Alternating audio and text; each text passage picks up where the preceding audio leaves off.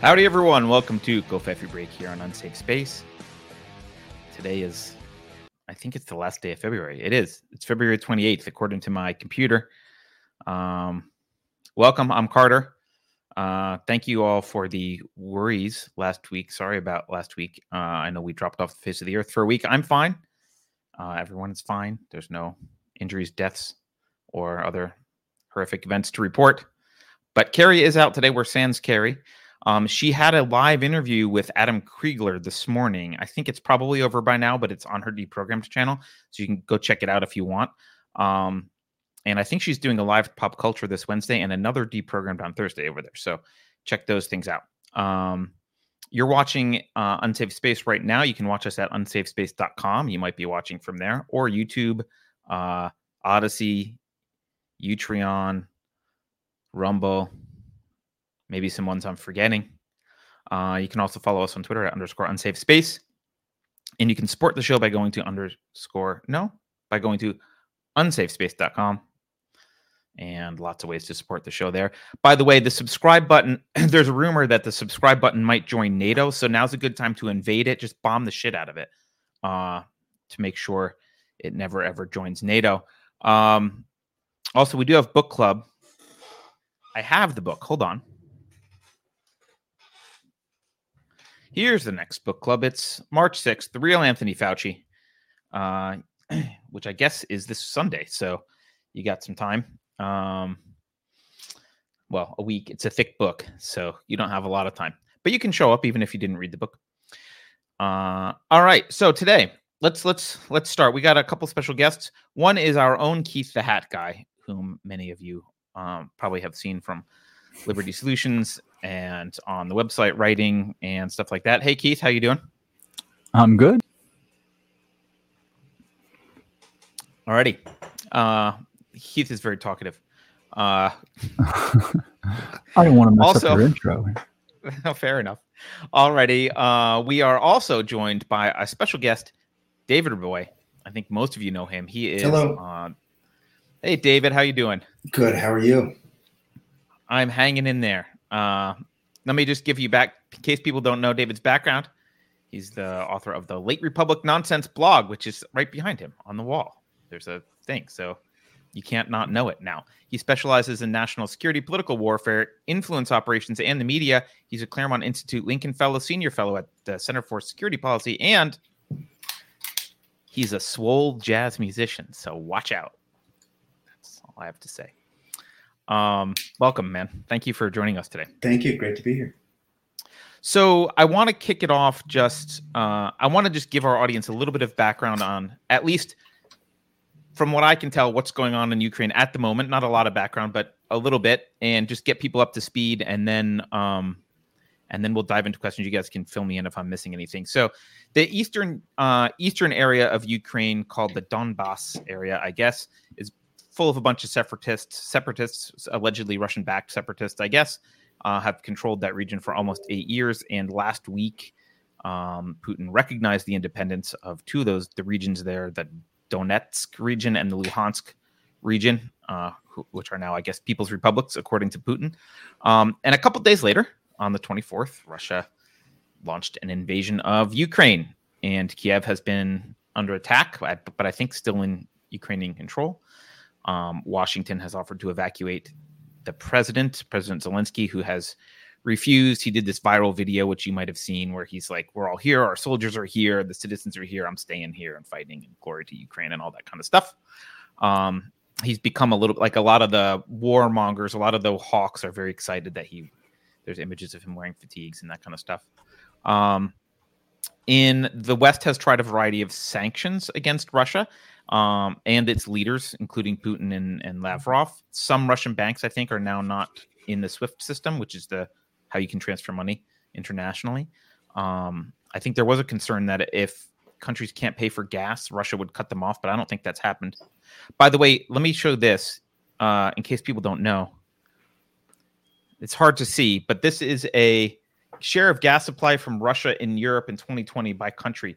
So Bosnia-Herzegovina is at the top. They get 100% of their gas, but you go all the way down to like Italy gets 46%, Germany 49%, Greece 51%, Poland 40. A lot of these countries get a lot of gas from Russia, so it's kind of a big deal. Who's the one at the very bottom? We're the ones at the very bottom. Georgia, 6%. Surprisingly, I would think maybe, but I don't know. I don't know much about the gas situation. I saw an estimate for the average for all of Europe at 40%. 40% of all which Europe. Which is really crazy because it doesn't. I mean, 40% is 40% is lights out. Even 10% is a big deal, but 40% is like, that's not going to be replaced. That's not going to be replaced with any speed if it needs to be. Yeah, like it would take years to replace something like that. Yeah. So that's that situation. What else has happened in my notes here? Oh, Germany did a 180 in the past week. They were kind of skittish about supporting Ukraine at first, and now they've halted the certification of the Nord Stream 2 pipeline. They're now sending weapons to Ukraine. They support the SWIFT restrictions, and the Chancellor of Germany suddenly said, hey, we're going to start spending money on defense that we haven't in the past, which I guess is a big deal for Germany. I guess I understand why Germans are hesitant to fund their military, but that hesitancy is going away. And to top it all off, I want to play this video of Putin reminded everyone the other day that Russia had nukes, and he said there will be no winners. Let's play this video.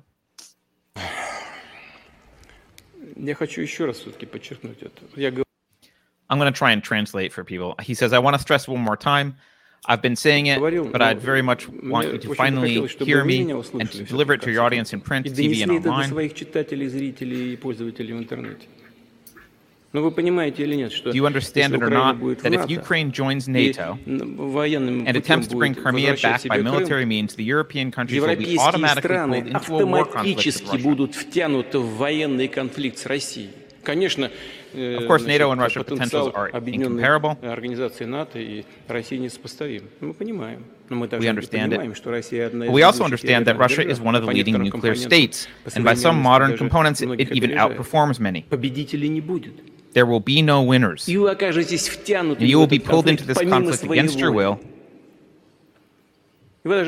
You won't even have time to blink your eye when you execute Article 5, which is the collective NATO defense agreement. Mr. President Macron, of course, doesn't want this, and I don't want it, and I don't want it, which is why he is here torturing me for 6 hours straight. By the way, I wasn't translating. I was reading the translation, just in case anyone. Yeah. I think he might be referring to the Poseidon nuclear torpedo thing, which is one of his things. All right. And I think now they're in talks in Belarus. That's where I am. What did I miss? That's the first thing. What did I miss, guys? What's important that I missed? Well, I think you missed the backstory, which, is not your fault. You were bringing us up to date on what's been going on. But I think it's completely relevant to discuss, let's say, events since 2014. We can go even further back in terms of the history of relationships between Ukraine and Russia, going back to the early 2000s when it comes to conversations about NATO expansion and things like this. And I don't know. I mean, I think it's a very kind of basic scenario that a lot of people are forgetting. Certainly people in the press are forgetting the fact that at the end of the day, the map is what matters. At the end of the day, Ukraine will always be in the Russian sphere of influence. There's always going to be some friction there. There's no question that NATO expansion beyond what is reasonable and defensible has caused a lot of this stuff to happen over the course of the last of the last decade, certainly. And I don't think that's taking a kind of pro-Putin, pro-Russia position. I think it's just it's straight up geopolitics. At the same time that NATO has been aggressively pushing eastward, we see that it's completely unserious, deeply unserious. Many of the countries, you spoke about the energy sources. At the same time that they're moving NATO east and they're getting involved with so much woke insanity, they're not taking their rhetoric seriously by shutting down their nuclear plants, by depending on Russian energy. So it's like the overarching theme here in the world is that the elites are and have been deeply, deeply unserious, and they've gotten us into this place. And the other big thing as well is that Ukraine is a state that was basically run out of the U.S. State Department, in many ways. And are you talking like prior to Biden in 2014? Yes. Or okay. I'm not saying prior to 2014, but since 2014. And what ended up happening was, look, Ukraine was considered outside of Europe. Therefore, but it was still near enough. Therefore, just like you would buy a company in the hopes that it would go public and you make a lot of money, that's what a lot of Western oligarchs did in Ukraine. They figured, hey, we can get this, Eastern Europe is already expensive.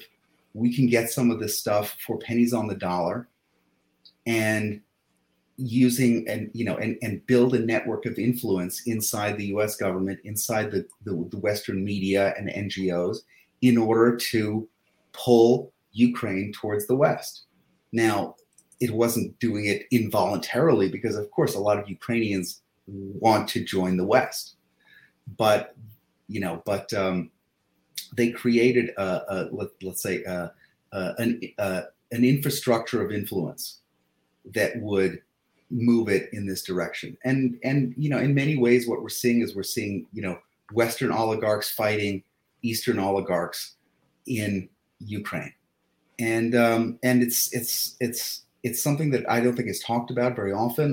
One of the best pieces on this is Lee Smith's piece in Tablet from the other day, from this weekend, where he kind of talks about the history of this. And it's the same cast of characters, it's exactly the same cast of characters. And these guys have been playing in the American or the Beltway American influence pond for so long. It's really a cautionary tale, I mean, I call the thing late Republic nonsense, but one of the things that's a kind of recurrent theme is that in a late Republic, we are late stage empire. We are Rome, meaning everybody in the world is here and everybody in the world wants a peace. And they are operating outside of, they are operating inside Washington, D.C. And, and they're trying to influence events globally because we are Rome. In order for it to have an effect, back home, and they're trying to leverage these relationships. Now, obviously, there's a lot of that's utterly unavoidable because we are Rome. That's what happens. But we should really be cognizant of at least our elites and the people in the professional foreign policy community need to be cognizant of the fact that they've been way out over their skis on this issue in particular, on Ukraine in particular, and making maximalist demands on Russia that is not reasonable. They'll make these demands on Russia. I mean, for example, in the clip you played, Putin was talking about Crimea. Mm-hmm. Okay, Crimea is a hardcore national interest when it comes to Russia. Right there on the Black Sea, it's not a thing. He was talking about going nuclear. Yeah, I mean, of course he's talking about going nuclear. I don't think he's going to do it, but it is an absolute red line for Russia and for Putin. And you know what? It would have been a red line for any leader of Russia. It's one of those things, and it's not something that he's going to be that he's going to it's not something that he's going to laugh off or a bargaining chip that he can afford to lose or his country can afford to lose. So when Western foreign policy elites and bureaucrats go into these situations without a regard for the national interests of another country the way they perceive them, I think at the end of the day they get clobbered. Was there a promise to not expand in NATO at the end of the Cold War? I mean, there are conflicting, there are conflicting narratives about this. Of course, it seems like it was a handshake kind of a promise, but I saw a quote where Gorbachev denied it, but yeah, I mean, it's a lot of quotes is saying that they agreed when they in 89 when they first started talking about reunifying East and West Germany, that NATO would not expand. That was at least a gentleman's agreement. But much has changed since then, and even in the last 10 years, especially. Mm-hmm. If you did a poll in Washington D.C. or in the foreign policy community in Washington D.C. or in Brussels, and you ask them, do we get NATO? Do we get Ukraine to join NATO? It would be 99% yes. So the Russians see that. The Russians know that that's a thing that the foreign. In the same way that the foreign policy community would be 99% in favor of an Iran deal, and would have been for the last 40 years.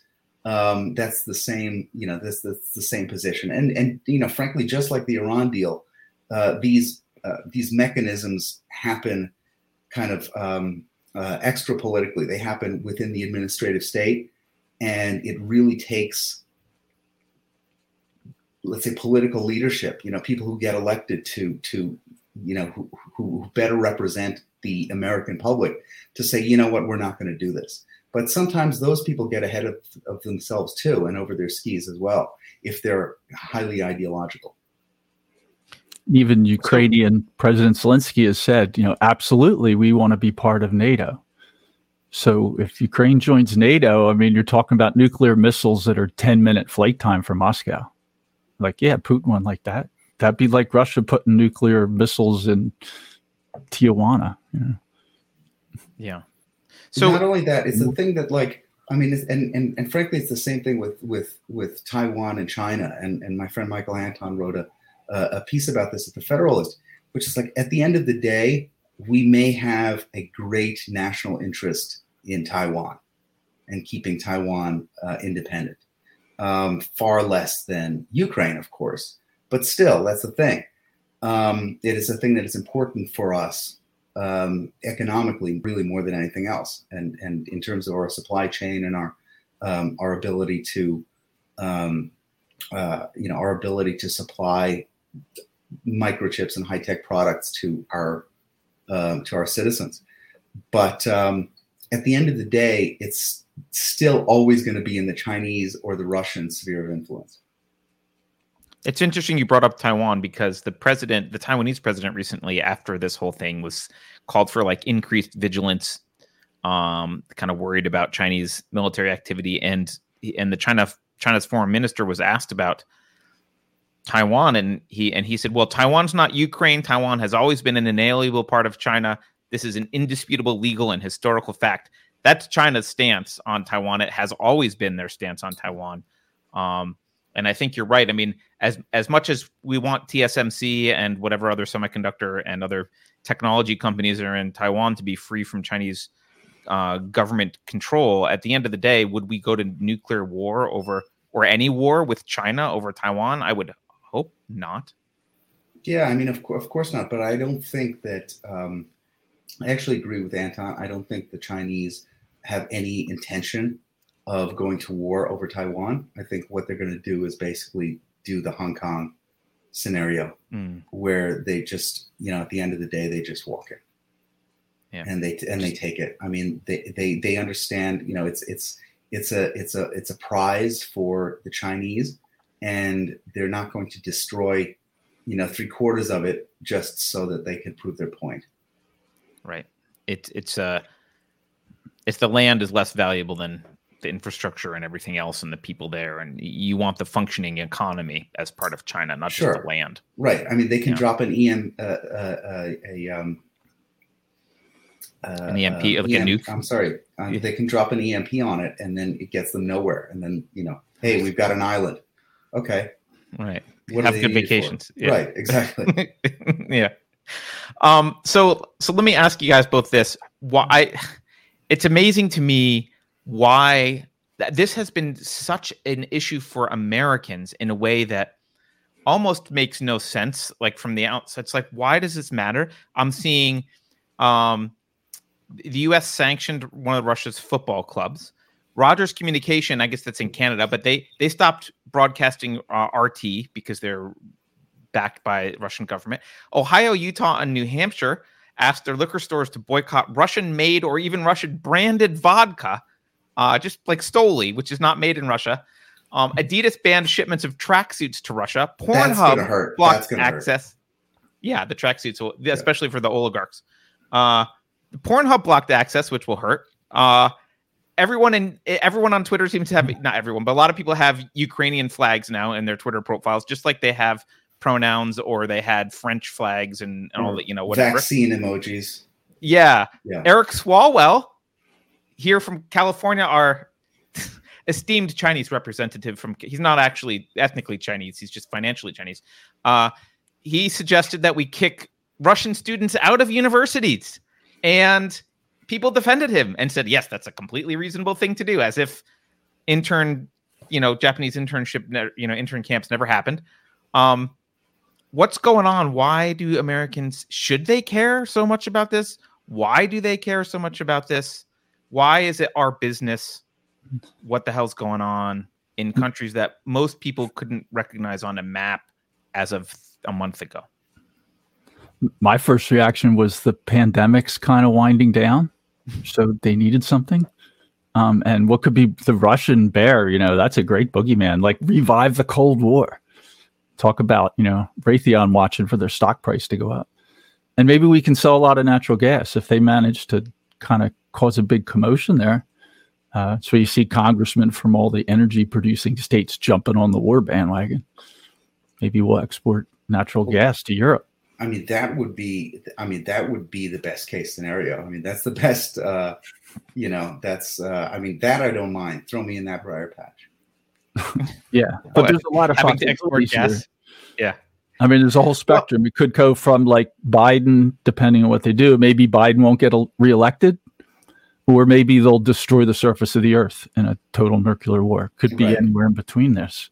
Well, I think the non-starter is U.S. domestic energy production, unfortunately.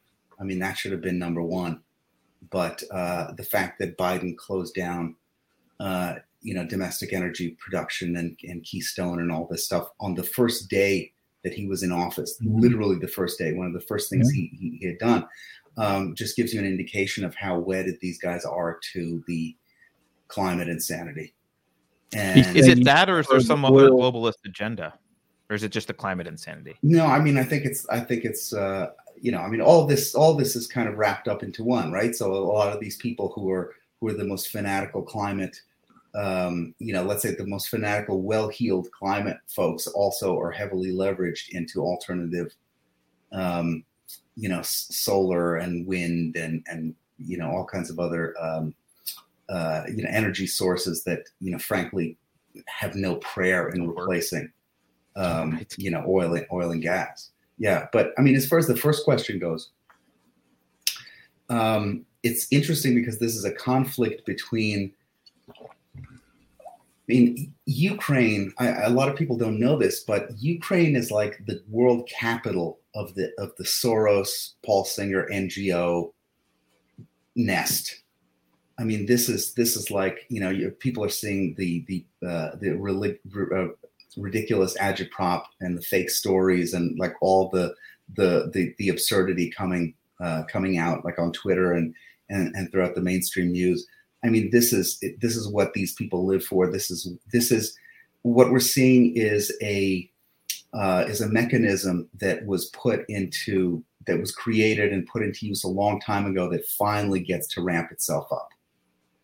and and actually it's really kind of ridiculous to see. I've been getting a lot of shit from folks for being a skeptic of this stuff. I mean, I hate moral panics. This is A1 moral panic. This is right alongside COVID, right alongside BLM. You have many of these things that it's like all of a sudden you must care about this in order to be a good person. And of course, spending 4 years calling calling Trump an agent of Putin and demonizing Russia in such absurd, comical ways. I mean, they really have they've really primed the pump as far as let's say half the country's concerns about this go. The Democrats are already in a furious, feverish lather in regards to Russia and Putin. So that's not a surprise. What's a little more surprising, but maybe not that surprising, is where conservatives are at. And conservatives are kind of being relied upon for jumping on this bandwagon in kind of two ways. Number one is a lot of folks on the right are still kind of Cold War nostalgic. They see the world as not having changed at all in the years since the Cold War, and they're still they still think that Putin is a communist, and people get very attached to their old enemies and to old rivalries. On the other hand, too, is you have a lot of people on the right who look back and maybe it's part of the first group too, but they look back and they think, you know what, I'm staring at NATO. And when I look at NATO, I'm not looking at the NATO of today. I'm looking at the Cold War version of NATO. And, I'm not looking at deeply unserious, woke, corrupt people.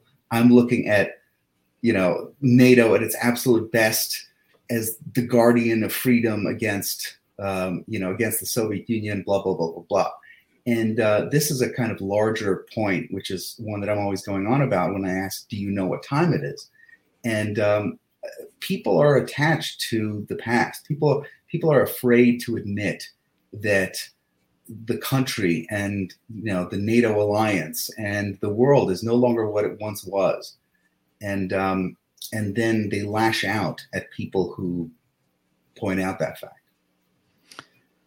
I mean, in the mainstream news, they'll talk about this just like they were talking about like Stalin or Gorbachev in the Soviet Union. Like people forget, like Russia's GDP is like less than Germany, less than Brazil. Like what kind of war could Russia really pull off extended? Yeah, look, I mean, it's a country that exists basically solely on energy exports, which nobody seems to care about. But they also happen to have the world's largest nuclear arsenal, right? Yeah, depending on how you count. So yeah, but I mean, in reality, though, I mean, I don't think anybody serious is thinking that someone is going to press the button.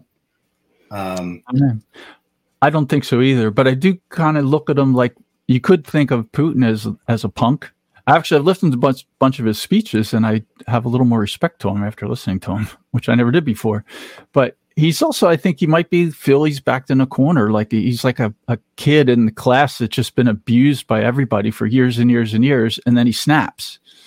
And unfortunately, this is a kid with a lot of weapons behind him. Sure. Look, and he's also got, one of the things about foreign policy alliances is they're always lagging indicators. So by the time that you see that there's, an alliance taking shape, that alliance has already taken shape. And it's not new and it's not tentative. So the fact that the Chinese have come out pretty much behind Russia, and in fact, very, very crucially, so have the Indians, which is kind of surprising. These talks have been underway for obviously some time, and the fact that the fact that India and China and Russia are dissenting, let's say, from the West's world order, I think it's significant. I think it's kind of pointing the way towards a rising East. Yeah, I mean, drawing along. Yeah, I mean, Russia and China have been collaborating on killing the dollar as the reserve currency, I think, for a while, right? It's in both of their best interests. I think China's been amassing gold, and I think they've been in talks with Russia about separate currency. So, I mean, a great way to bring the West down is financially, rather than having to go into a hot war, which I think is how China generally does business. So, yeah. Well, from the point of view of China, I mean, they expend very little of anything, really. They create problems for the West, or let's say they encourage problems for the West. They stand idly by while the West has problems. Right now. I mean, nobody's talking about China. Right now, everybody's concerned with Russia. The West is kind of busying itself with Putin while China goes about its business. Yeah. And there seems to be this false dichotomy going on in the U.S. where you either support Putin's invasion of Ukraine, or you want the U.S. to be involved in Ukraine's defense. And there's not really a position, which is I think is the rational position for most Americans. It ought to be, because most of us don't really understand how this really relates to us. Like, there's no room for this position of, that sounds horrible, let's focus on what's going on at home. Like, let's stay out of it. That sounds really bad. Let's just stay out of it. You could just look at all three of these. If you just divide it into Ukraine, Russia, and the U.S., they're all bad. Like, the U.S. government's bad. The government in charge of Ukraine was pretty much put in there by a coup that was orchestrated by the CIA to get rid of the neutral and pro-Western. And Putin, I mean, he's a former KGB agent, like, almost runs off the place like a dictator. You can have the position that they're all bad, not taking sides on any of them. Stay out of it. Yeah, or you could. Yeah, I mean, like you, I would say that, I mean, at the end of the day, what I care about is Americans, and I care about freedom at home a lot more than any of this stuff. And I got into a lot of trouble for tweeting, like, you're not going to make me despise Putin more than I hate the American left. It's not going to happen. literally cannot happen. And well, they're the bigger threat. Borders in the news, right? Yeah, they act like they're more worried about the border between Ukraine and Crimea and the Donbass region than they are about the U.S. border. Well, they certainly are. They're like, I was like reading a Crimea. I wrote down a list here. Like, Crimea, you go all the way back far enough, it's like the Greeks ruled it, then the Persians and the Roman Empire, then the Byzantine Empire, then the Ottoman Empire, and then 1700s Russian Empire annexed it in a war with Turkey. Then they made it an oblast, and after World War II, and then they shifted it to part of Ukraine. I don't understand why they did that, but who says where the lines are? They did. I think that was all over the place. Yeah, that was just political, because they still had to report to the Kremlin, so it didn't matter. It was like, hey, can I be in charge of this? It's like, I don't care. In the same way that in the same way that Ukraine had nuclear weapons, those were not Ukrainian nuclear weapons; those were Soviet nuclear weapons hanging out in Ukraine. Yeah, right. I mean, so let's play devil's advocate for a second. What do the hawks say? The reason, like, why does the U.S. need to be doing anything here? What's the because argument? If we don't do something right now, tanks are going to roll into Paris next year. We got to stop them. Well, the Wall Street Journal editorial page wrote that. They wrote that? They wrote I made that up. Right, of course, because it's a joke, because it's like absurd, but that's where we are. I think reasonable people kind of shook their heads and thought, oh my God, this is crazy. But people are losing their minds. That's what they sound like. Yeah, people are losing their minds. And I think it's also, I mean, it behooves us to be serious about this stuff and to say, I just what I see, when they're saying, oh, Putin is Hitler, Putin is a madman, Putin is this, Putin is that. He can't be reasoned with. He wants all of Europe. He's all, kind of all these terrible things.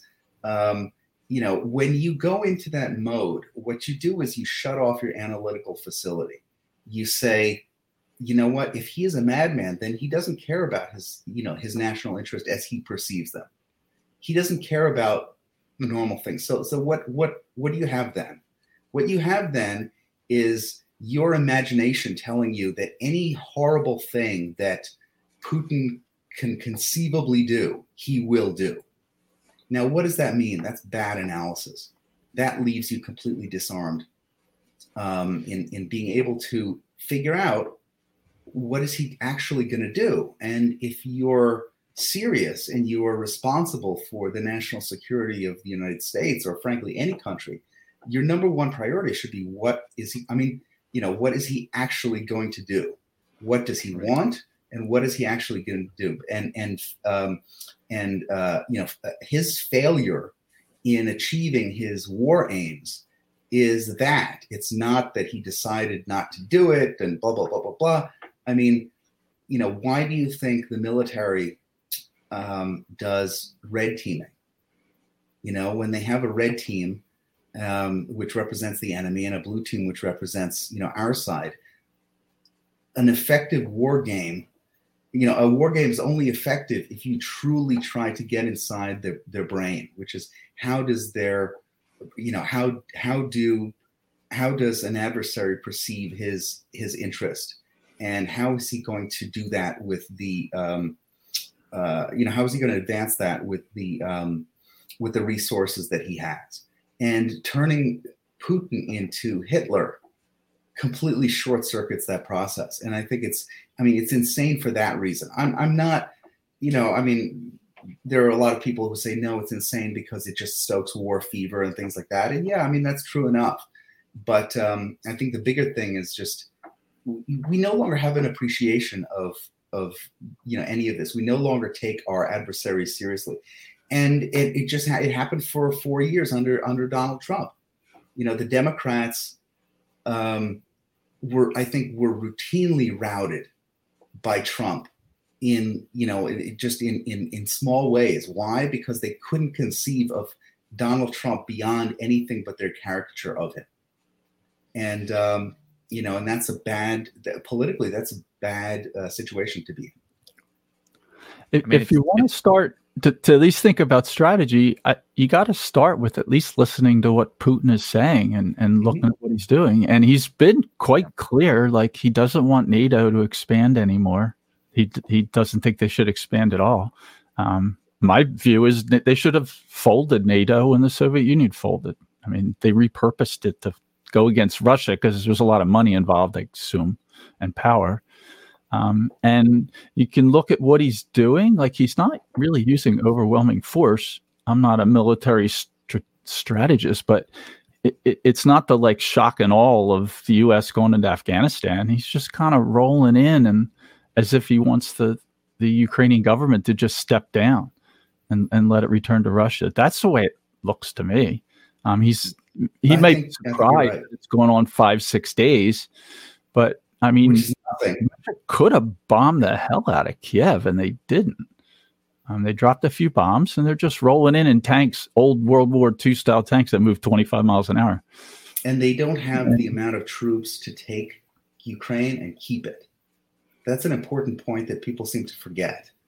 150,000 some troops is not going to take Ukraine. Especially the way Zelensky's reacting. He's saying any adult male, what do you say, between 18 and 60, come on over, we'll give you an automatic rifle. Anybody from America that wants to join, like as far as I've been telling all my warmongering friends, well, if you're so adamant about this, just go to Kiev. So Abraham Lincoln Brigade. A rifle, and you can join in. How serious are you? Join. When Biden asked him if he wanted to evacuate, I love that speech. Zelensky is, I don't need an evacuation, I need ammunition. That was a great line. Yeah. Well, look, they've won the Ukrainians have won the PR battle, which is like the most expected thing that you can imagine, considering the entire infrastructure of influence that's built up around Ukraine, in the Western world. It was in the cards. The close relationship between media, NGOs, U.S. policymakers on the Ukraine issue ensured that it would be a full court press in Ukraine's favor. Ukraine doesn't even have a free press, right? I don't think their press is free in particular. I think the government, it's not America in terms of what you can report. And there are I think even Amnesty International is complaining about prisoners, political prisoners in Ukraine, reporters. One thing that I noticed, you guys are saying, like, pay attention to what Putin is saying and doing. Like, one thing, this is a great example of something I complain about often in mainstream media, but I noticed it again with respect to this business with Ukraine and Russia. Notice how most corporate press, they almost never link to primary source material. It's really hard to find primary source material for anything. And a week or two ago, I was looking for some speeches that Putin had said, and all I could find were sound bites translated by CNN or Reuters or whatever. And I was like, well, where's the speech itself? Like, where's the English translation of the script? Like, where is it? Where's the transcript? I couldn't find it. I gave up trying to find actual primary source material. It took a while. It took a while, but I think the whole thing wound up at the Russian Foreign Ministry's website. Okay. You can see it in English. But I was looking for the same thing too. The initial reporting. Yeah, I mean, you could kind of do a whole show on being skeptical or how to decipher the reporting today on all this stuff. There are some. I found some on YouTube today though, where they had text, and I listened to a podcast. It was on the Libertarian Institute. The host had read parts of his last two speeches. One was entirely about NATO expansion, sounded reasonable. He brought up the agreement, in 89 and 91 with the Secretary of State and Gorbachev about not expanding NATO. And he talked about the Cuban Missile Crisis and how, that ended up with the U.S. secretly agreeing to pull the nuclear missiles out of Turkey in exchange for Russia. I mean, he compared it to that. Like, that seems reasonable. That's what it looked like to him. And then the other one that I listened to was really interesting. Surprisingly, it was all about culture, about expansion of Western, what's become the woke Western culture. And Putin went off about gender ideology and destruction of the core family, and how that Russia needs to stop that from moving further and further east. So that's another thing. I listened to it and I thought, like, I had two thoughts, like, maybe he should be on Deprogrammed, like, or talk about it, or like, if he made that speech that I listened to and he went to, came here to Florida and made it, I think he could be on the primary for 2024 for the GOP. Like, he's got the same background. If he was American, say he came up through the CIA instead of the KGB, like G.W. Bush, he made a great speech about culture, ideology, and that's one of the things he said he wants to stop. He sees it coming into Ukraine since 2014, and he doesn't want it in Moscow. Yeah, look, I mean, that's another issue that is really important that a lot of folks miss. I mean, I don't think folks on the right miss it, but other folks certainly do. I mean, you see the deranged, insane way that, for example, Hungary or Poland is treated in regards to this issue and their resistance to a lot of the woke insanity, and Putin is against it as well. Look, I don't begrudge him not wanting, in addition to NATO and the let's say a foreign adversarial military on his backyard. I don't begrudge him wanting to stop the Western woke, destruction of some of these cultures. Unfortunately, I don't really think that there's a way to stop it once you let it in. And it takes a long time to turn it around. And he brought up, if you can even. Well, it was turned around. At least he brought up that this has already happened in Russia. He said people talk about this woke as if it's new. The Bolsheviks tried this in 1917 when they started following Marxian ideology. They started letting people pick their gender. They started destroying the family in the name of the state. He was talking about Kantian philosophy, and he said that we've already been through this, and it took a long time to recover from that. So he said in the speech, we don't want to see that happen again. Well, they went through, decades of communism and killed millions of their own citizens to come out on the other side, and they're still not really on the side of individuals. So, yeah, it took from 1923 to whenever, 91, I guess, right, to get out of it. 75 years or something. If that happens again, it's an interesting speech. So, my point was, I would listen to him, and the actions are not really like a shock and awe overthrow of another country. He acts more like Zelensky's just going to step down, and are we going to risk nuclear war over a place that's been part of Russia most of its history? You get back to like 862, I think, is the year that Russia kind of started. In Kiev, by the way, and then it moved to Moscow later. But that's been part of Russia really for 1,000 years. So would we wish nuclear war for an area that's been part of Russia throughout a lot of history to be part of Russia again?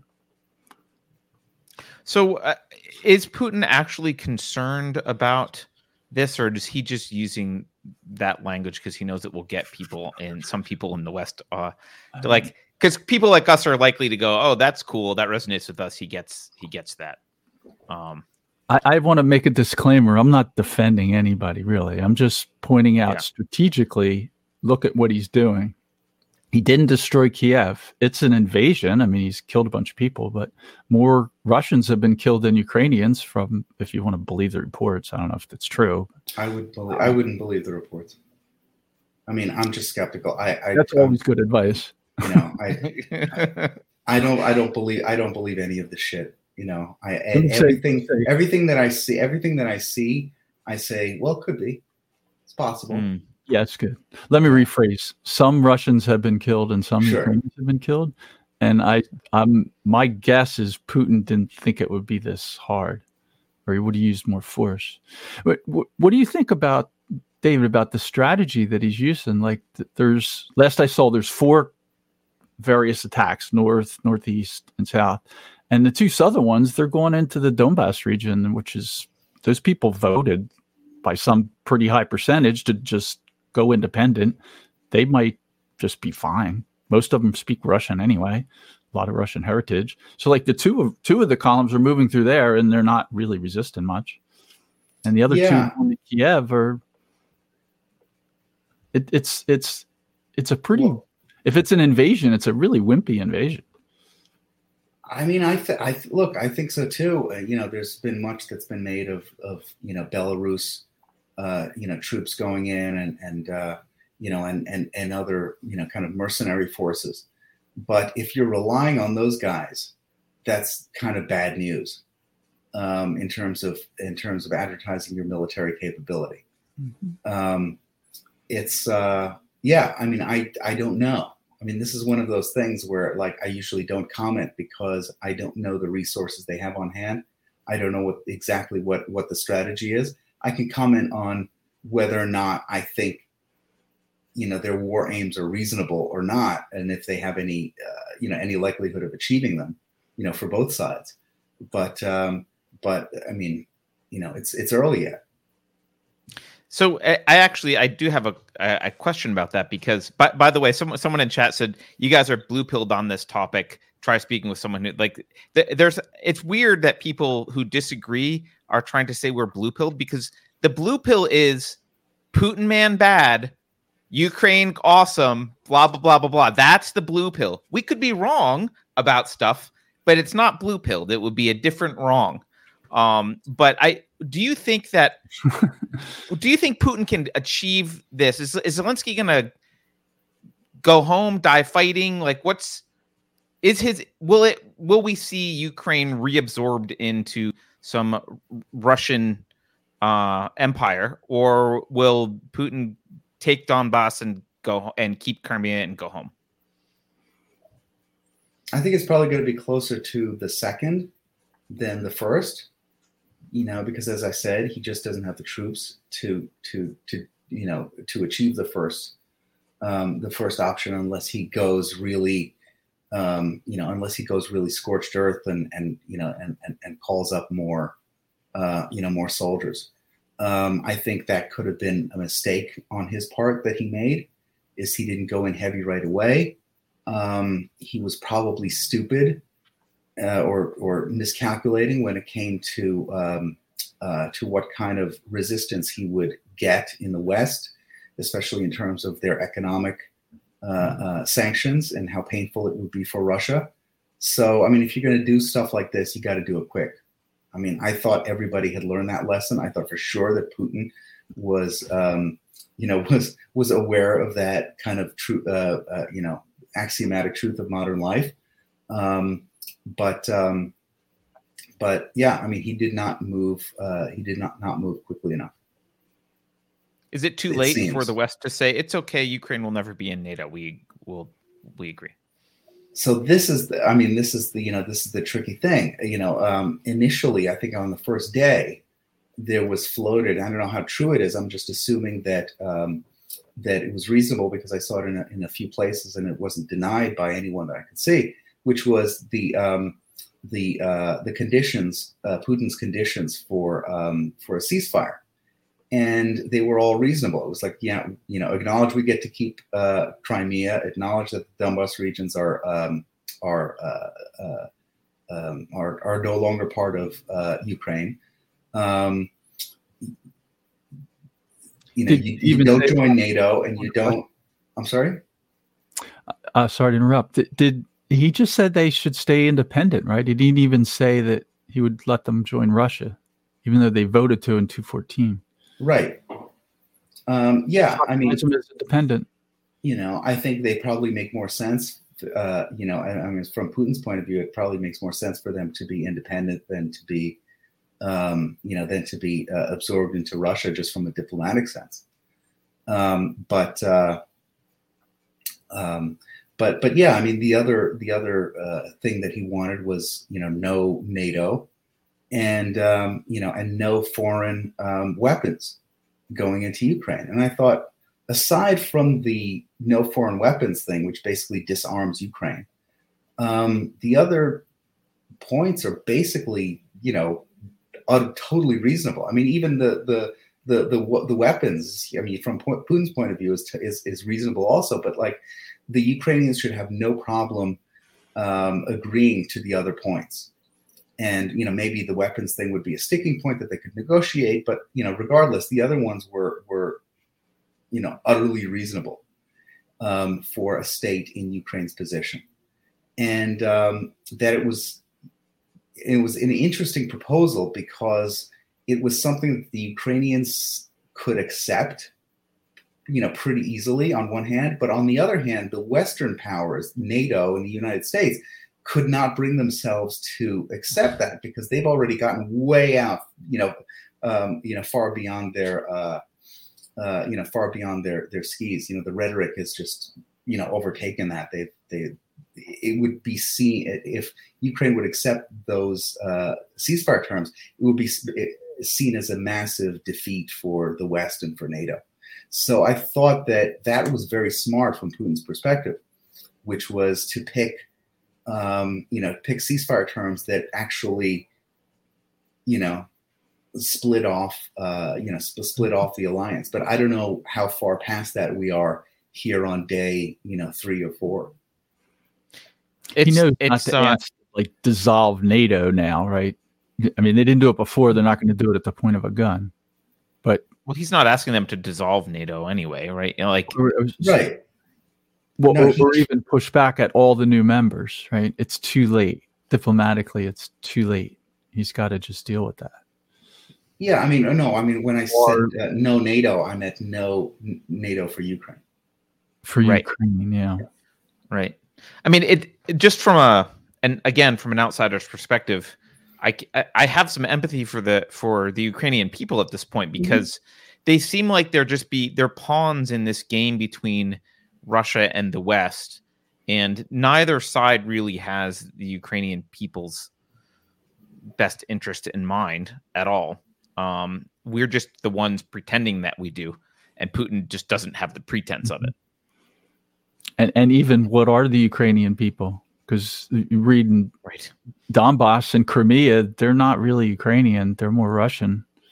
I wonder if the reason that there wasn't much objection with Crimea, because in 2014, Crimea and both Donbass republics both did the same thing. They had a referendum and voted to go independent, and Crimea petitioned to Russia to join, and Putin accepted it, but not the other two.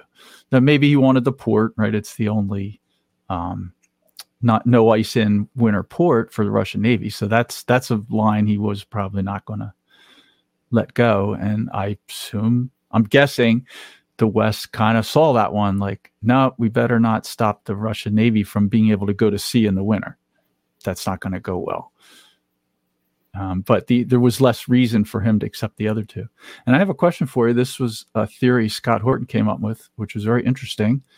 He said his theory is that one of the reasons that he didn't accept the Donbass region is that he wanted to keep Ukraine having a high percentage. I don't know what the number is, but roughly half and half Russian and more Western, the Polish side, so that there are a lot of government parliament members that are from Donbass, just like the former president was from there. And that keeps Ukraine having a pretty high percentage, a substantial percentage anyway, of pro-Russia people. That was Scott's theory. I thought that was a good one. I think that's, I think that's a good one too. Having them be independent states is the second best, The best would be if Putin or Russia, forget about Putin, any Russian leader would want to be in a position of influence, with a large number of, their citizens or their people inside another state, influencing influencing that. That country. Do you think, back the first question Carter asked is parts we're not talking about. I was very interested in the part of the vote that these referendums in Crimea and Donetsk and Luhansk, I don't know if I'm saying them right, but and the numbers are all over the place, but it looked like in 2014, all three were overwhelmingly in favor of declaring independence and maybe joining Russia. If that's real, I kind of go back when I look at that, like I look at all this mess, but that to me is like a very important point. So I'm a believer in like the principles in the Declaration of Independence. I kind of side with Thomas Jefferson, James Madison on this question. Like if those people voted to go independent, I don't care what anybody, even in Kiev thinks, or let alone DC, they voted to be independent. Okay. If the vote's right, who knows? I'm skeptical on the vote because, the one report, the official report in Donetsk was like 95% of the people voted and it was 98% in favor of leaving. Like that's hard to believe. So, right. So this is a principle. Yeah. Majority wanted to go. What do you think about that part of this?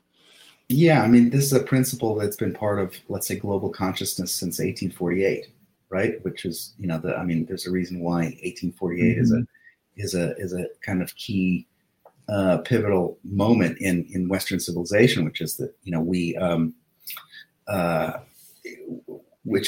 the idea of ethnic self-determination really blossomed at that point. Whereas as people saw themselves as part of larger multi-ethnic empires, people started to think, hey, why not for me? Why can't we, we are a distinct people. Why can't we determine our our own destiny based on these, based on these kind of geographic borders. And I think it's very meaningful for us today as we talk about the United States and as we talk about the tremendous amount of polarization we have in the United States. And look, I mean, my buddy Mario Loyola wrote a great piece on the Ukraine issue for the Federalist a couple weeks ago, and in it he basically advised the Ukrainians to say, you know what, you guys are better off, and frankly, everyone is better off with a territorially smaller country that is more unified, rather than having a larger country that is, that is divided, where people hate one another, where people see one another as being, either enemies or aliens of some kind. And I think that has a lot to say about our own country at this time. And I think it kind of makes the obvious point. I mean, we should be in favor of more of that. We should be in favor of more, more self-determination and I mean, really, that's how it's going in kind of every place. On one hand, you've got kind of very strong identity movements in the West, saying, and identity politics. Well, the natural result of this is that, we kind of we all go our own way based on our identity. And, oftentimes that identity isn't, racial or ethnic or whatever, but it's spiritual, it's political, it's ideological, etc. Yeah, I mean, if you look at the number of nations in the world in the last 100 years, I don't remember the numbers, but it's just been an explosion. There has been massive fracturing of these large empires. People have been declaring independence, and for the most part, I think the most part, Americans, at least the kind of people who watch this show, are generally on the side of what Keith said. Well, if someone wants to be independent, I mean, hell, we talk about secession for Texas and Florida and New Hampshire. So certainly if someone halfway around the globe, now again, like Keith said, we don't know the legitimacy of the voting and that, but if they want to secede from Ukraine,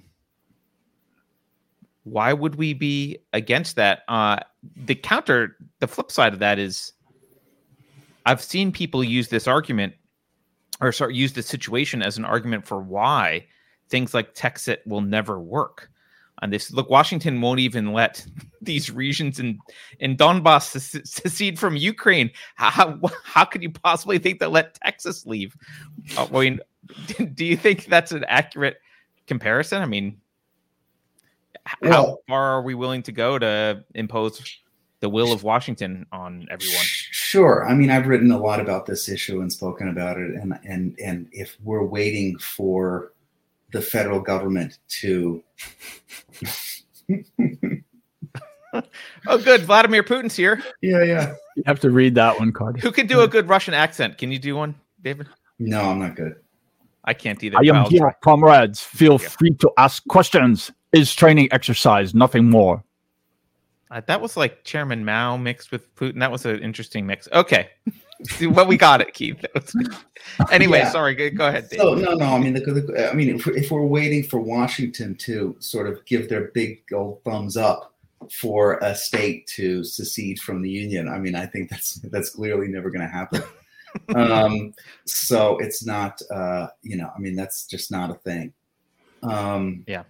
And we don't even have to go back to the Civil War to, see why. I mean, it's very obvious that that in this country, the left hates us and wants to rule us, and and would never kind of willingly let us go.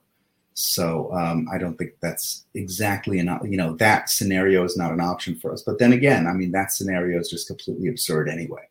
I do believe that there will be a kind of national divorce at some point, and it'll be such a fait accompli that that it will seem inevitable. We're just not there yet. I see. So you think it'll like that kind of thing will happen, but we won't have to be arguing about whether it will happen at the time. It'll be like clearly this is post financial collapse. The country will be in ruins, and some other scenario like that where the federal government will be completely exhausted. I think it's a matter of time until that happens. I don't think it's one of those things that will never happen. I think it's 100% going to happen. It's just a matter of time. We may not be alive, right? But it is a thing that's going to happen, because I think that saying that the United States uniquely is going to is an empire that is going to last forever. I don't know. It may be good propaganda. Good patriotic propaganda, but it's not a thing. Yeah. Based on all history, empires don't last, right? Empires never last. And the bigger they are, the harder they fall. The American empire is pretty big. I think 250 years is the average for lifespan. Pretty hard. Right? Right. Well, what ends up, I do think that we have a sense, at least, those of us on the right or thereabouts have a sense that there's something that is happening, or that has already happened, that has transformed the let's say the American regime of the founding into something else. And I think it's completely something else now. You have the parchment, and you have also reality. And the reality is that we're no longer governed by the parchment. We're just using it as a kind of propagandistic excuse. Saying, this is maybe what we tell ourselves. I mean, shit, we don't even have civics classes anymore in which we teach how things actually should work according to the parchment. So it's really up for grabs. Yeah. I mean, I completely agree with you, which I know pisses people off sometimes because it sounds very black-pilled. Although the white pill thing I'll say about it is, if you really are American in the sense that matters, you're American in terms of the values and ideology that built the country, and the ideas, and like those can exist anywhere. They could exist in a subset of what currently is America. It's okay if Washington, D.C. ceases to exist and California falls into the ocean. Like, that's fine. Like, we can do something else. If that happens, the way in which we are still Americans doesn't change. Right. Yeah. Right.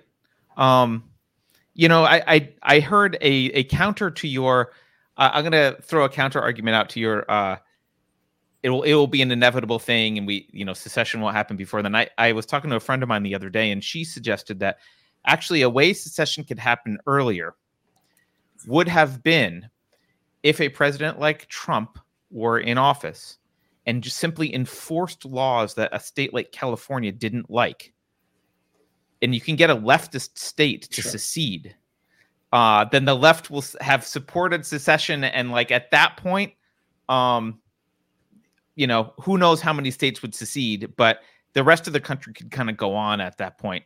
As we just have to let the left secede. We have to like pressure them into seceding and let them do it. Right. So this is what I've been saying for about 10 years now, which is that if it's ever going to happen, it's going to happen from the left, because they've got no qualms about it. But I think that's dealing with a different left. These guys want to rule us. Yes. More than anything. And the smarter ones realize that. The smarter ones realize, for example, that that California can't go on its own, because California is not going to be, California splits off. It's not going to be California. It's not going to be the breadbasket of America, at least the part of California that would go off. Unless, at that point, if they decide to leave, then they've got their own battles in kind of the interior of the state to fight. In the northern state. Yep. Yeah. Northern and central California. Yeah. So it's going to be, I think that's a non-starter. No matter how much they hate, let's say, a right-wing president, even if we do have at one point, one day, a right-wing president. The mechanics of the government, what I like to call the ideological cartel between big business and big tech and government, is so strong that they will collapse any legitimate right-wing regime. I mean, they did it to Trump. Yeah. I don't think there's a way out of that. I think they're far too strong to be overcome by, what is a president going to do? He's going to fire some people, right. The deep state's just too big and powerful. It doesn't matter. big freaking deal. I mean, this is why I think, look, as you said, right? It seems like a black pill, but within the black pill is actually a white pill, because the black pill allows you to shed your illusions about going back.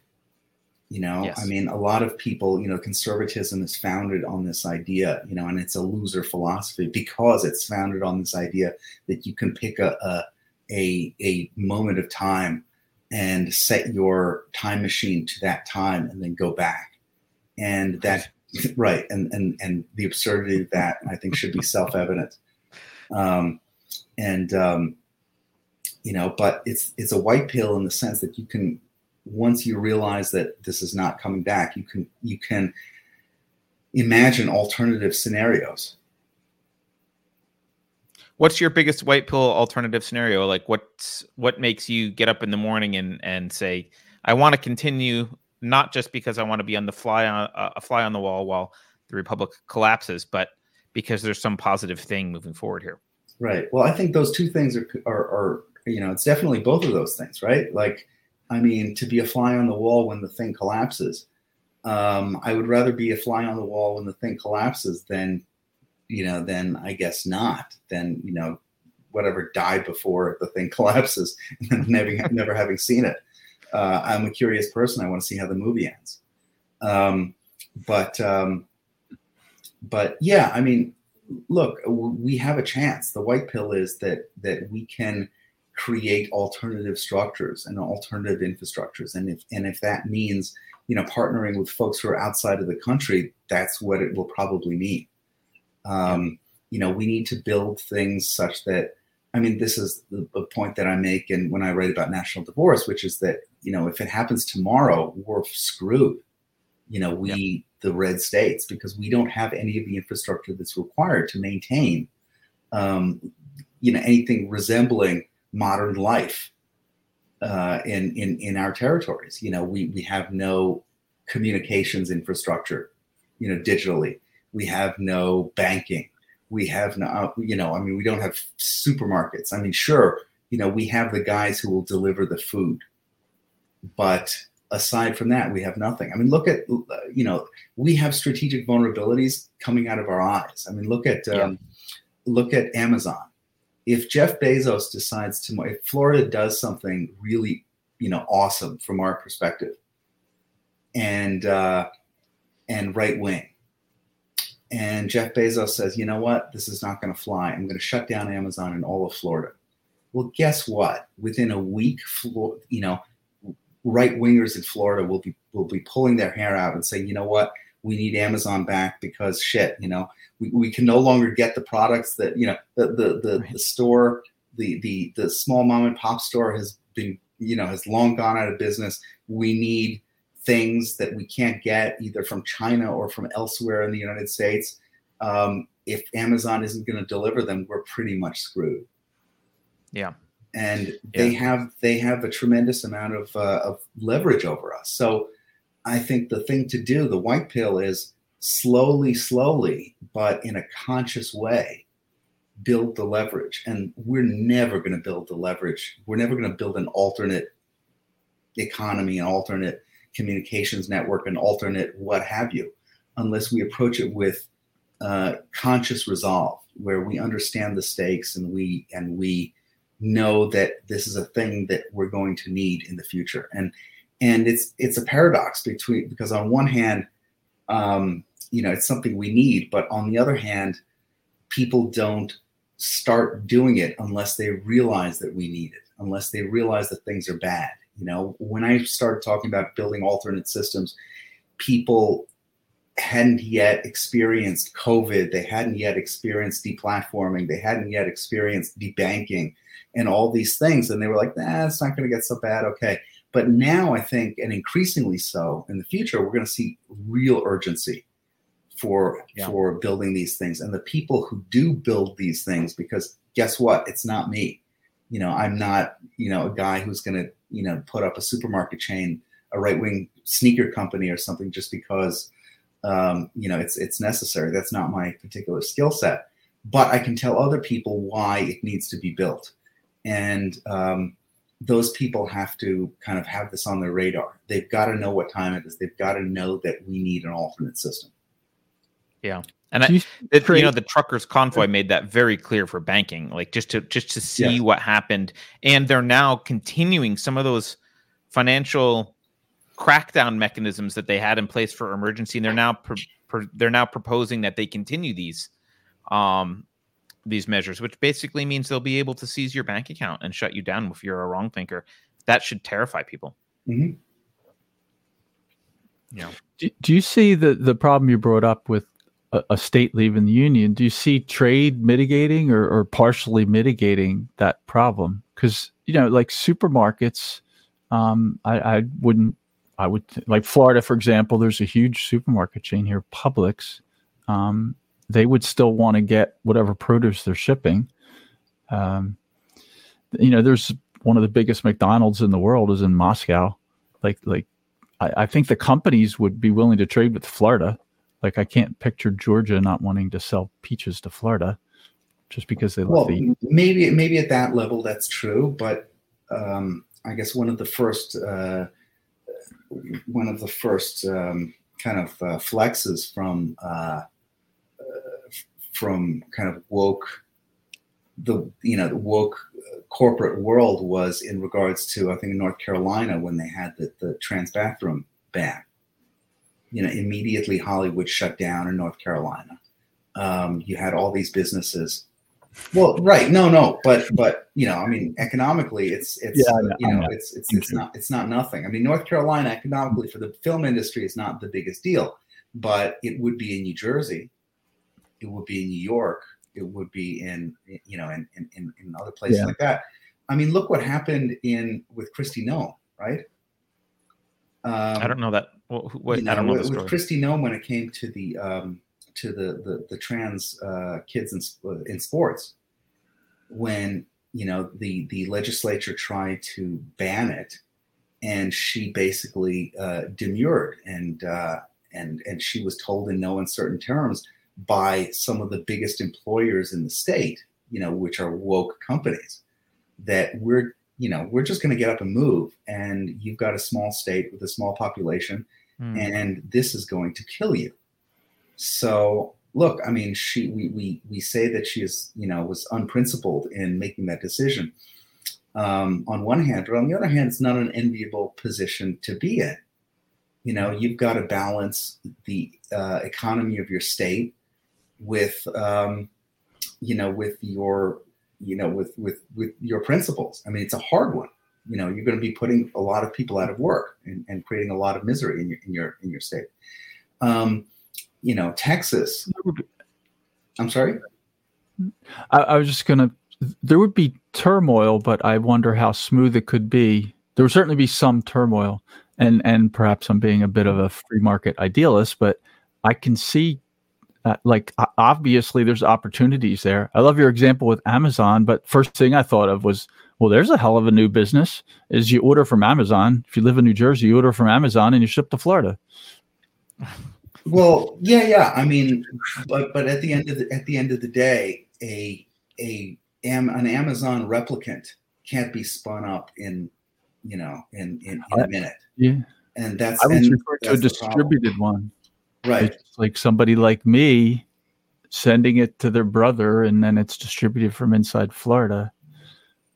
But thousands of people would do that immediately. The next day, I think that's what would happen. Everybody would start by shipping to their friends and family, just reshipping. But then you've got the business going.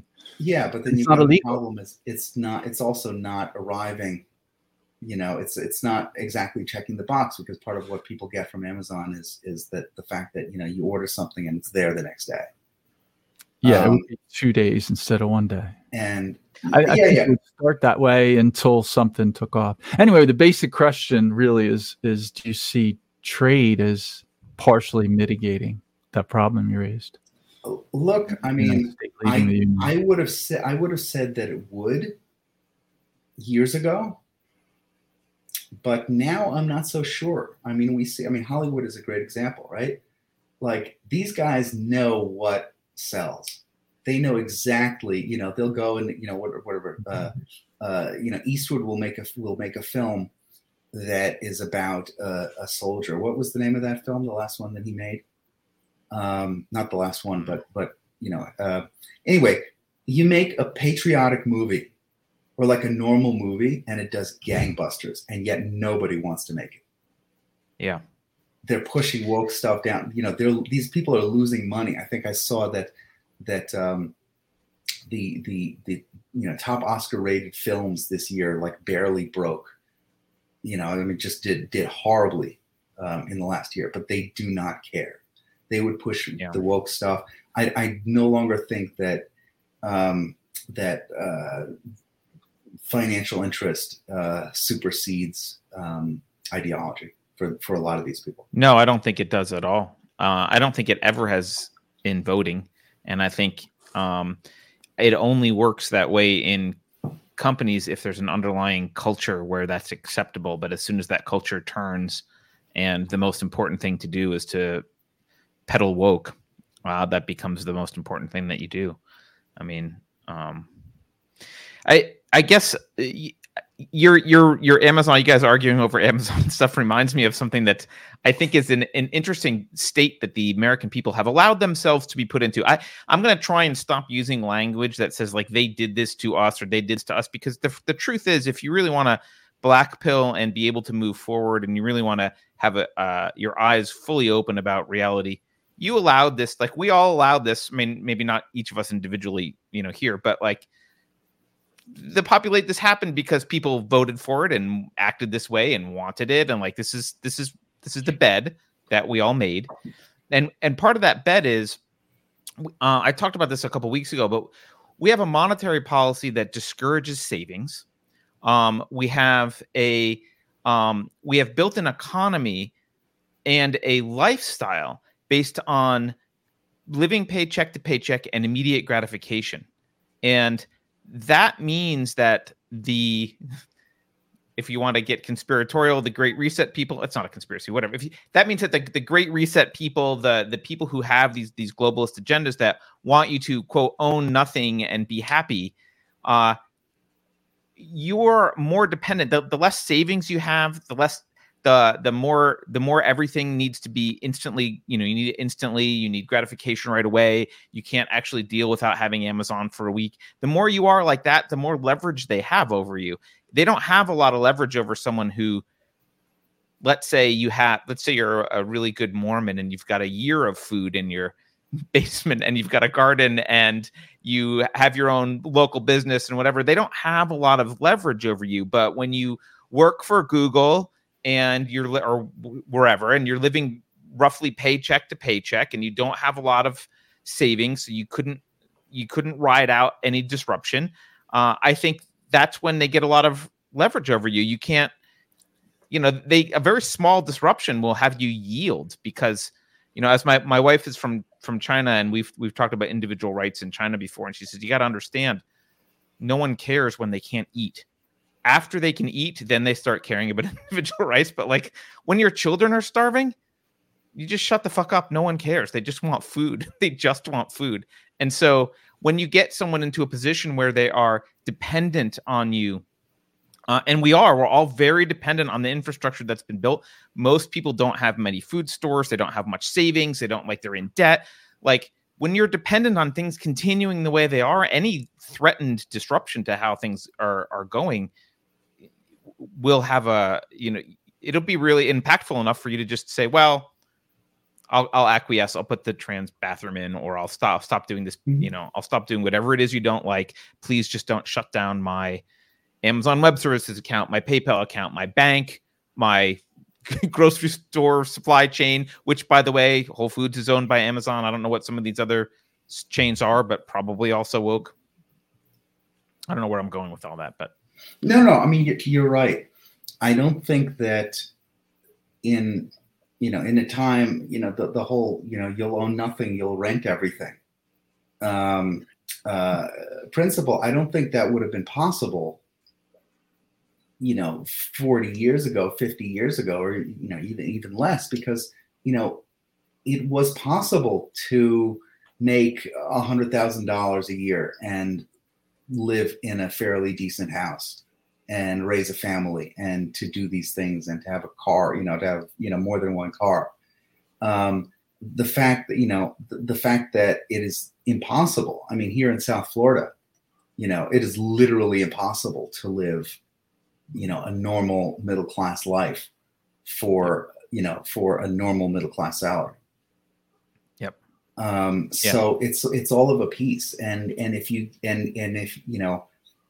say to somebody, let's say they're making $100,000 and they're living in Miami or, the far suburbs, and you tell them, well, you want to live in a decent place and you want, you want access to some of these things. Well, they can't go and they can't spend, $1.4 million on an apartment, but they can rent. Right. And, and they make, and they sort of make that, they make that deal. It is, and of course, a lot of people on the right will say, well, don't live there. Well, yeah, I mean, that's fine, don't live there. But increasingly everywhere you go, you see the same dynamic. And especially after the COVID and makes it possible to sort of live anywhere and telecommute, what ends up happening is that even far, far, far suburbs and rural places become unaffordable. So it's one of these things that's just it's a massive thorny issue that's 100 different inputs, but it's terrible. What are some projects that you see that are helping to build that infrastructure? Are you aware of some stuff that you most like, hey, this is building the infrastructure that we need? Sure. I mean, there are a couple. I mean, the first one that I could think of is, the obvious one, which is Rumble. Rumble is building an alternative video, kind of YouTube alternative. Obviously, we've seen Getter and Truth Social and Parler and some of these other options that are sort of trying to replicate locals, trying to replicate either Facebook or Twitter. I think what's going to happen, the success of these things, I'm kind of, in general, I'm kind of skeptical of in the long term, because you'll never make it better than the product itself. If you want to make something new and totally different, that's another issue.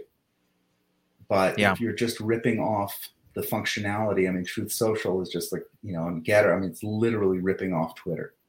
And if you want people to jump from one thing to another like that, you're going to have to offer them a lot more in the way, not only of functionality, but also in terms of community. And I think the folks who have launched some of these alternative,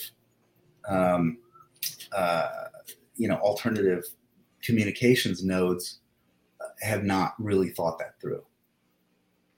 They're focused on the political, but the truth is that, like, when I go onto YouTube, maybe 20% of the time I'm watching political videos. The rest of the time I'm watching music videos. It's like, random non-political stuff. And it's the same with Instagram. It's the same with Facebook or what have you. Until they become robust enough to include, millions of users and millions of different types of content, I think at the end of the day, it's just going to be a ghetto. Yeah, I tend to agree. I was a tech guy for years, and that everyone that built social networks all knew that the hardest part was critical mass. Like, and how much cash did you need to burn? How many years did you need to burn cash to get to critical mass? And what was your secret sauce that was going to get people there? Because it's not easy to get someone to change their behavior. And like you said, I mean, look, YouTube didn't grow because of podcasts like this. They grew because of cat videos. Yes. Right. Like it was that kind of stuff. And unless you attract cat videos, and you've got to bet, I mean, I'm being facetious a little bit, but unless your platform is better for cat videos or whatever, you're going to have a hard time actually building a viable alternative. What do you think about cryptocurrency? I'm going to plead the fifth. Okay. One thing I think that was interesting in Canada was that I think a lot of people are realizing that these crypto on-ramps like Coinbase, which is the biggest one, and this was, I'll lay my cards on the table. Like I was a cryptographer for 10 years prior to the rise of Bitcoin. I know crypto itself pretty well. And my skepticism, one of the reasons I didn't get involved in Bitcoin earlier than I did, was when this kind of stuff was proposed and people started using it and playing around with it. I saw a kind of a black-pilled end goal to it, and I was like, well, at the end of the day, you got to buy something real, and men with guns will be there to take it from you or shoot you if they don't like how you're doing it. So it actually doesn't. It's not an alternate economy in the same way that you think it is. Like if it gets into the real world, which in order for it to be useful, there's got to be a bridge between that and the real world. You can't buy a house with it, because if there's cops that will show up and shoot you for not paying your house taxes, then that's going to arrest you or whatever. Then that's what's going to happen. So, however, we have seen a lot of crypto start to kind of become more popular, and some stuff go under the radar. But I think a lot of these people, then you saw was like Coinbase come in, big companies like Coinbase, and say, hey, because the early crypto guys were all kind of libertarian-esque, it's going to be we're building the alternative financial system. But you've seen a lot of these guys came in and they said, well, we're happy to work with you, SEC and IRS and every other three-letter agency that wants a piece, and FICA and everyone. Like, we're happy to work with all of you guys.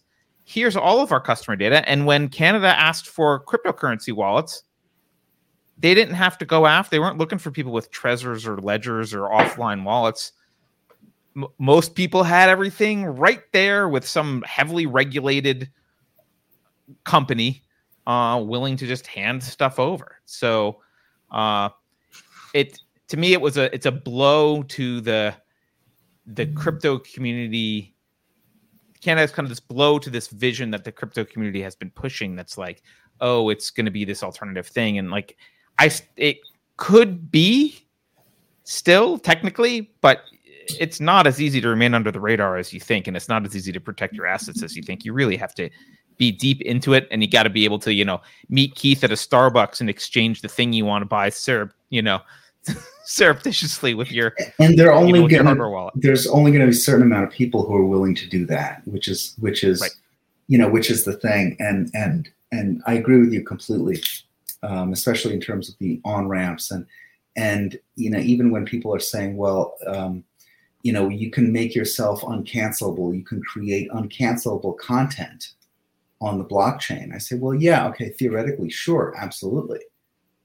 But you're still going to need decoders. You're still going to need, if Joe Rogan decides, you know what, I'm going to go and do my broadcasts on the blockchain, you can't stop me. I say, well, okay, you can't stop me. But then all of a sudden he loses 80% of his audience because, Apple will make it impossible to access his blockchain to access it, and then Samsung will do the same. And then pretty much, where you got, like you're depending on, like if all of your listeners are going to have to be, computer science PhDs, in order to figure out how to get this thing to work, then the whole value of Joe Rogan is gone as a kind of mass influencer. And the bad guys know this. They're trying to shut off. I mean, these are choke points, and they're trying to shut off the choke points. And this is what I kind of. I mean, I'm a skeptic too of this stuff, and I was since the beginning. I was always asking, well, even if you have your money there, even if you've got like a what do you call it, a cold wallet or something, a cold wallet, hard wallet, yeah. I mean, what happens when the government says no? If you take this, if you transfer Bitcoin to cash, you will be arrested. You will be punished. I mean, at some point, there is a finite amount of folks who will transact in Bitcoin, and you're just not going to be able to replicate your life. Now, I know the Bitcoin people are constantly pushing for more people to accept it, and I think that's all to the good. But at the end of the day, like, you're going to need to translate this stuff into real things. And frankly, it's the same. I mean, you'd have the same problem with gold. Yes. I mean, let's or anything. You can't buy bread with a gold coin at the store. Well, right? if the guy who has the bread doesn't take gold, then what? Right. Yeah. Right. They are useful for getting around capital controls. If you have someplace to go that will let you use your Bitcoin in freedom, or your, then you can absolutely escape. Assuming you can physically escape, it's easier than transporting a wheelbarrow full of gold. But still, sure. And I think, there's enough money in the crypto world, or there are enough people with money in the crypto world that that may be a real possibility. But I also think that a lot of people who are kind of heavily into the crypto universe, they may have whatever, $2 billion in Bitcoin, but they have $500 million in dollars. Right. So for them, it's or thereabouts or whatever. So it's like, for them, it's very easy to be theoretical, about this kind of thing, and to live in that particular, in that particular universe. It starts to get really dicey. I mean, as you said, your wife pointed out, it starts to get really dicey when you've got a whole lot of people who have no savings in either Bitcoin or dollars. And as inflation goes up, as everything becomes unaffordable, and at the same time as everything, as supply chains break down, and we've got a hard time even getting things for any amount of money, we're up shit's creek. Yeah. Here's a super chat from Charlie Heathcott. Says, at one point you had to be a computer science master's degree to use the internet.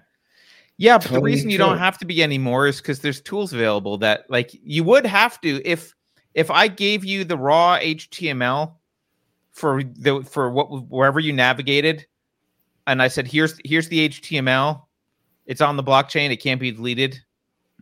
Good luck. You would still have to be a computer science. You'd still have to have a computer science degree to use it. The reason that you don't is because the tools exist to simplify it. And if I would look at it this way, maybe this is too black pill, but you can't outrun the zombie horde. There's too many of them. And when you have an entire culture taken over with that's all zombies, it's like one monolithic ideology that is anti-you, anti-freedom, anti-individualism. They're marching towards some goal. You can't, you could dodge some zombies and kick them in the face and shoot them in the head a few times, but at the end of the day, it's very difficult to permanently evade the zombie army. I agree. Isn't that a great thought? All right, maybe this is towards we're getting to the end of the show, and I think maybe this is a good segue here.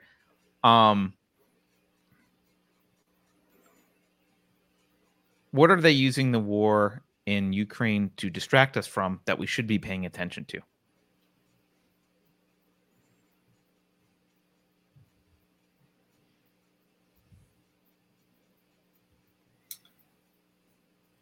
I'm not sure there's one thing.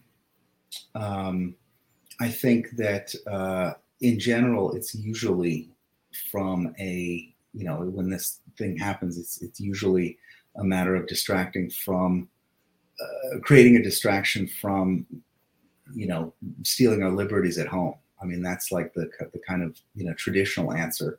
I'm not sure it's thought out this way in particular. I'm not sure it's thought out in a kind of wag the dog way that's so literal all the time. I mean, sometimes it is, but, in this case, I'm not sure that that's possible. I think there is something to be said about COVID exhaustion, the COVID wave cresting and then the Ukraine wave, taking over and ascending. Yep. So I'm not sure if it's a kind of literal thing. I tend not to think that there are elaborate plots like this that kind of come out of nowhere. I mean, sometimes there are, more often though there are not. More often though, the world has a vote, and things happen beyond anybody's control. Yeah. I assume they're going to expand their power. So the COVID wave is dying out.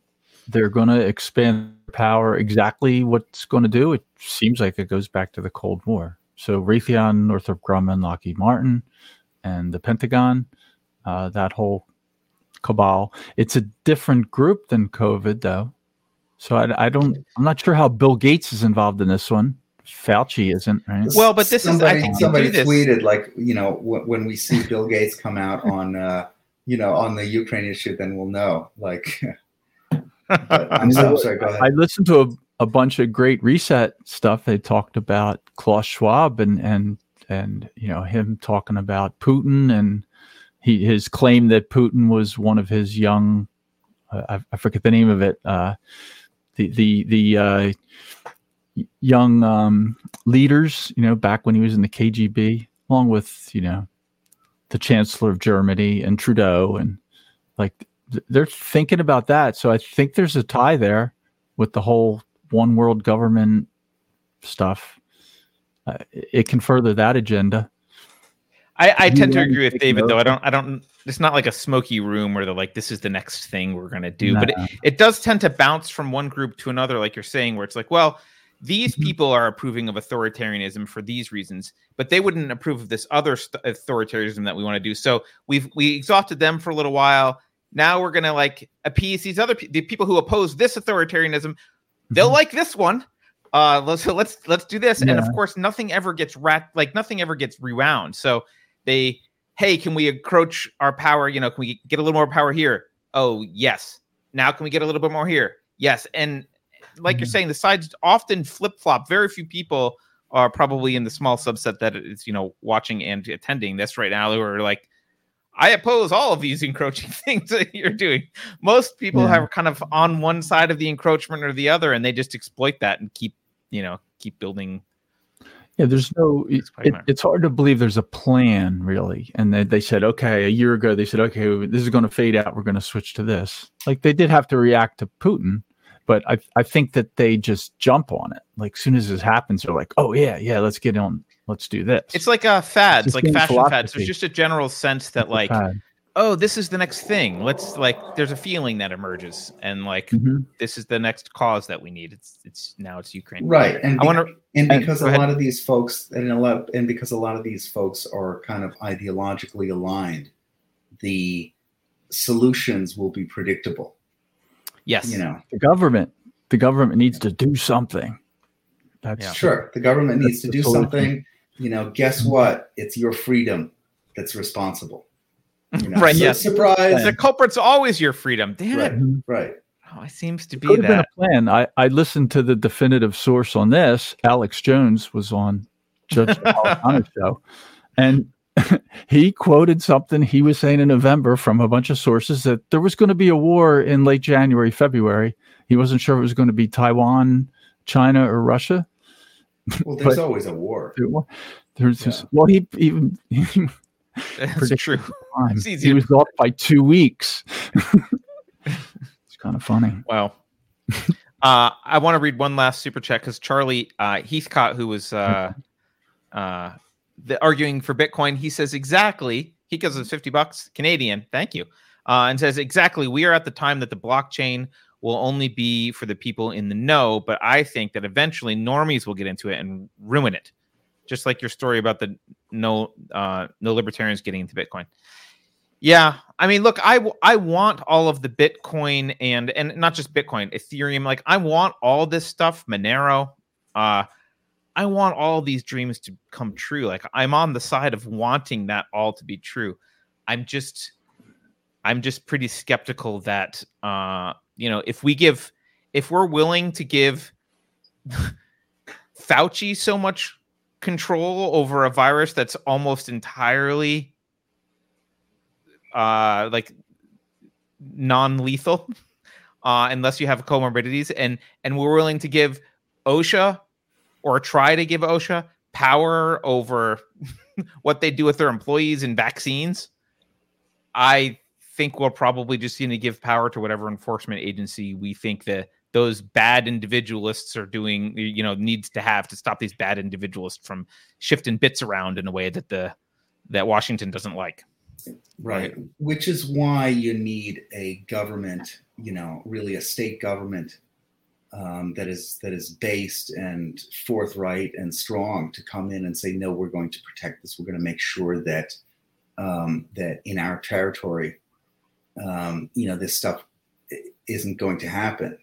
This is where someone like Ron DeSantis can play a kind of decisive role. And make sure, let's say, that in Florida and Texas and maybe other states, hands off Bitcoin. And I know a lot of my colleague James Polos talks a lot about a digital bill of rights, or digital, or what he calls it, a Second Amendment for compute that will keep the government's hands off of the blockchain and off of crypto. Obviously, as good as the Second Amendment. Yeah, at the end of the day,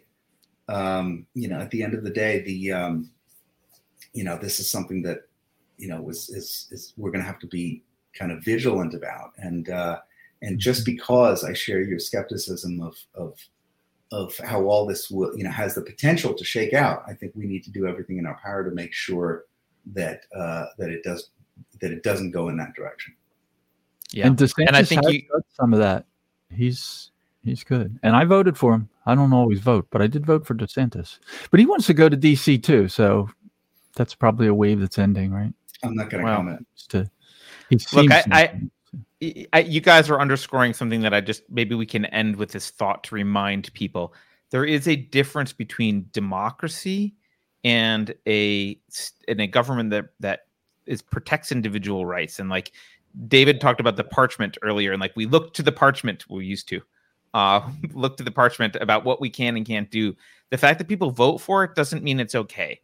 And that's not the same thing as saying these are the rights that need to be recognized. Our individual rights need to be recognized. And I've been arguing about this for 20 years. I can't stand when presidents and officials run around the world saying we need democracy and blah, blah, blah nation. Like, no, we don't. You need individual rights. They're not the same thing. Democracy and individual rights are not the same thing. And I think we just need to separate those two things. And if there was a clear side, if Ukraine, if he was standing up talking about individual rights and they had the Second Amendment, the First Amendment, and like they were, really pro individual rights, I would be all about helping them, probably not forcefully through taxes, but I would certainly be arguing that we should help them along. So if that's what they all are. Right. Yeah. Keith, why don't you remind people where they can find you? Well, on Twitter, Bessette Keith. They can find me on Unsafe Space in the Substack. I write articles there, and also on the Unsafe Space Facebook, MeWe, and Minds. You probably see me all the time in there chatting with people. I have a podcast and a YouTube channel called Liberty Solutions, although I haven't done an episode since I've gotten involved in Unsafe Space. And we're going to start a new series on Unsafe Space soon. Yes.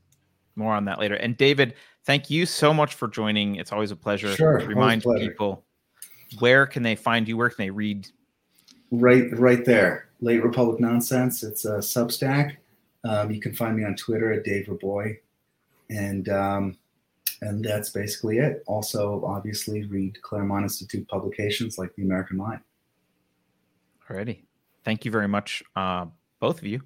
Have a good week, everyone. We will be back on Dangerous Thoughts will happen this Wednesday, and then we will be back Friday. So until maybe other shows, I don't know. Beverly can jump in and say. But until then, bye, everyone. Thanks, both of you, for joining. Thank you. Take care. Bye. Bye.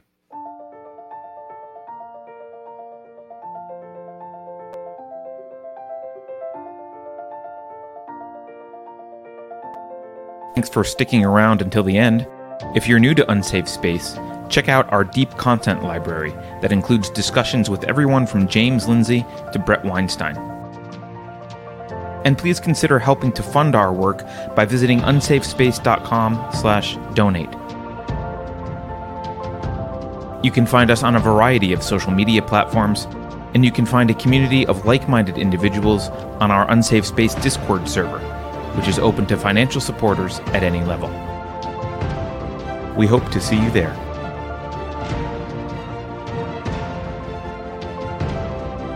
Warning. This is an unsafe space. Dangerous ideas have been detected.